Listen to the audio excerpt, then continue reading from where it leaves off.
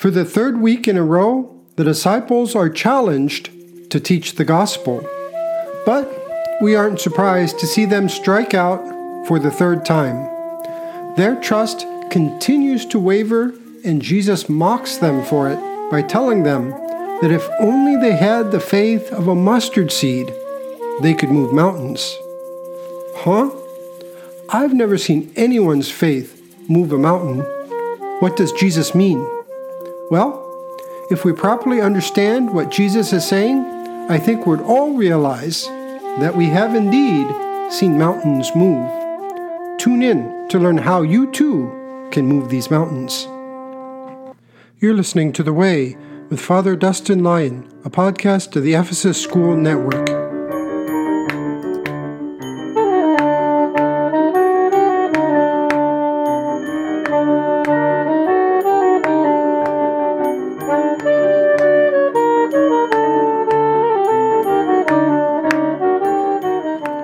Welcome back to The Way Podcast. I'm your host, Father Dustin. The reading is from the Holy Gospel according to Matthew. Let us be attentive. As they came to the crowd, a man approached him and fell on his knees. And he said, "Master, have pity on my son, since he's moonstruck and suffering terribly. Often he falls into the fire and often into water. And I brought him to your students, but they didn't have the power to heal him." And Jesus said in answer, "You faithless generation, completely distorted, how long will I be with you? How long will I put up with you? Bring him here to me."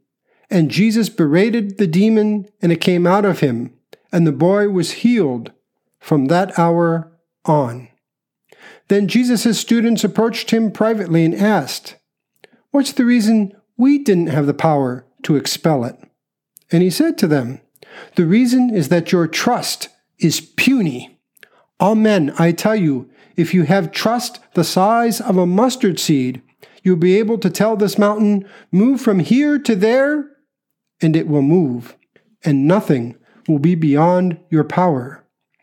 When they gathered together in Galilee, Jesus said to them, "The Son of Humankind is about to be turned over to human hands, and they'll kill him. And on the third day, he will awaken and get up." And they were overcome with anguish. Glory to you, O Lord, glory to you. That reading is from Matthew 17, verses 14 through 23. The Gospel readings of the last 2 Sundays have asked us this question: are we trustworthy in our commission to spread the good news throughout the world? 2 weeks ago, the answer was no. We failed to feed the people. When Jesus asked us to feed the people, we thought he was talking about physical bread. So we brought him 5 loaves and 2 fish. However, Jesus was talking about spiritual bread, manna from heaven, and he wanted us to teach the people with bread that could not be consumed. Then, last week, we saw that the answer was still no.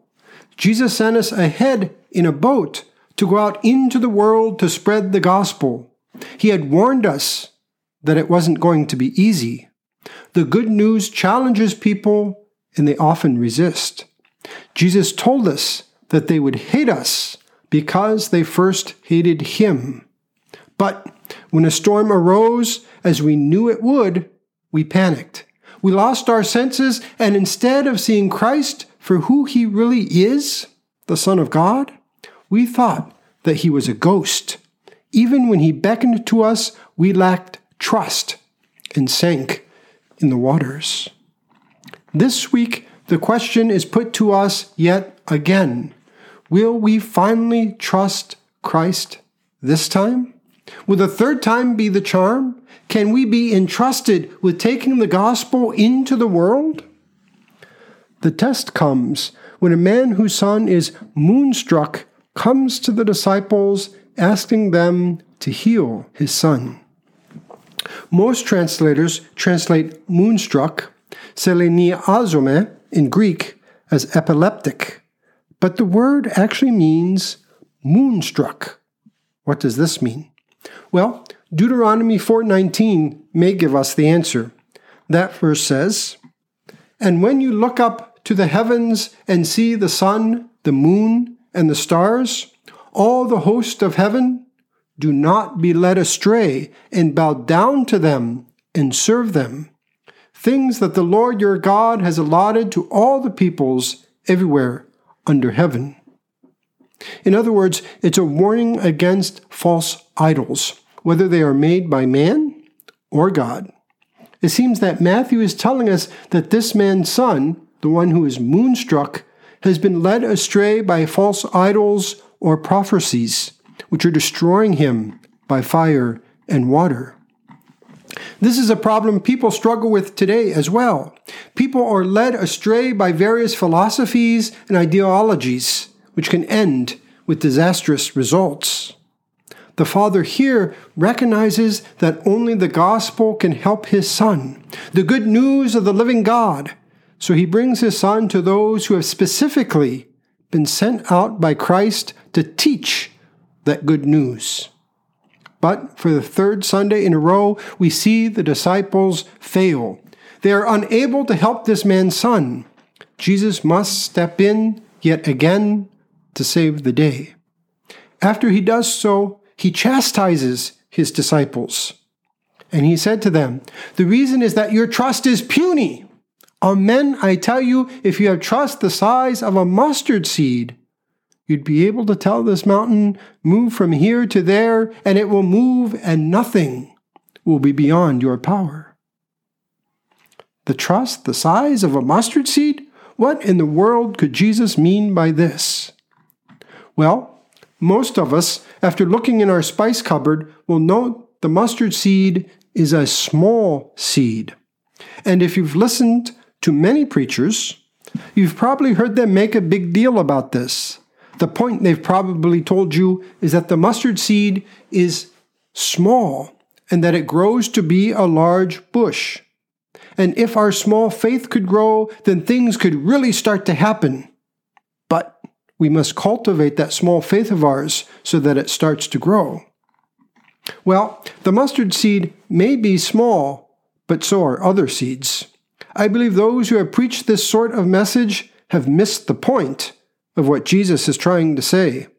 Jesus picks on the mustard seed, not because it's small, but for another reason entirely. To explain, I'll turn to John Dominic Crossan, who spoke about the mustard seed in his book, Jesus, a Revolutionary Biography. There he draws on what ancient farmers wrote about mustard seeds. He sums it up by writing, "The mustard plant is dangerous, even when domesticated in the garden, and is deadly when growing wild in the grain fields. And those nesting birds, which may strike us as charming, represented to ancient farmers a permanent danger to the seed in grain. The point of Jesus comparing the kingdom of God to a mustard seed, in other words, is not just that the mustard plant starts as a proverbially small seed and grows into a shrub of 3, 4, or even more feet in height. It is that it tends to take over where it is not wanted, that it tends to get out of control, and that it tends to attract birds within cultivated areas where they are not particularly desired." To the ancient farmer, the mustard seed was a nuisance. It grew uncontrollably, taking over the entire field, and attracted birds that would eat the farmer's crops. What Jesus is saying is that the disciples' trust must grow to take over the world, just as a mustard seed takes over a garden. The kingdom of God is going nowhere, with the disciples constantly not getting it. But what about that last part? That part about moving mountains? Jesus said if our faith is like a mustard seed, we'd be able to move a mountain. What does he mean by that? Is our faith supposed to grow to the point that we become magicians, and our primary trick is to make mountains walk? Not quite. I don't think that's what he meant. Think back through Scripture. What is the mountain? If you're thinking of Mount Sinai or Mount Zion, you'd be correct. Mount Sinai is the mountain of the law. It's where Moses received the Ten Commandments, and the people, now under God's Torah or instruction, become his people through his command. So the mountain in this case represents God's instruction. What Jesus is saying is that if the disciples' trust would start to spread and take over the world, like a mustard seed takes over a garden, then Mount Sinai would be everywhere. God's instruction would spread among all peoples everywhere, and Mount Sinai would be present anywhere the good news is proclaimed. Though it seems this particular passage ends on a sad note, the disciples are still failures, it does end with hope. Jesus explains that even though the worst is yet to come, his betrayal and execution, God will raise him up. This act will show that his teaching does come from God. It's justified. And this will be the beginning of the good news, of God's instruction spreading around the world. Christ's rising from the dead will be when the mountain begins to move. Now that we've been reoriented to understand the mustard seed, and now that we know what it means to move mountains, what does this look like in our lives? How would we live our lives if the gospel was growing uncontrollably within us? What would we not fear? Remember, the mustard seed grows where it's unwanted. What parts of our world or what parts of our life don't want the gospel, yet need it? Where will we refuse to stop spreading the gospel? To what part of our world or lives will we move the mountain of God's instruction, and how will it take over and change the garden into which we planted? These are the challenges Jesus gave his disciples and the challenge we are now facing.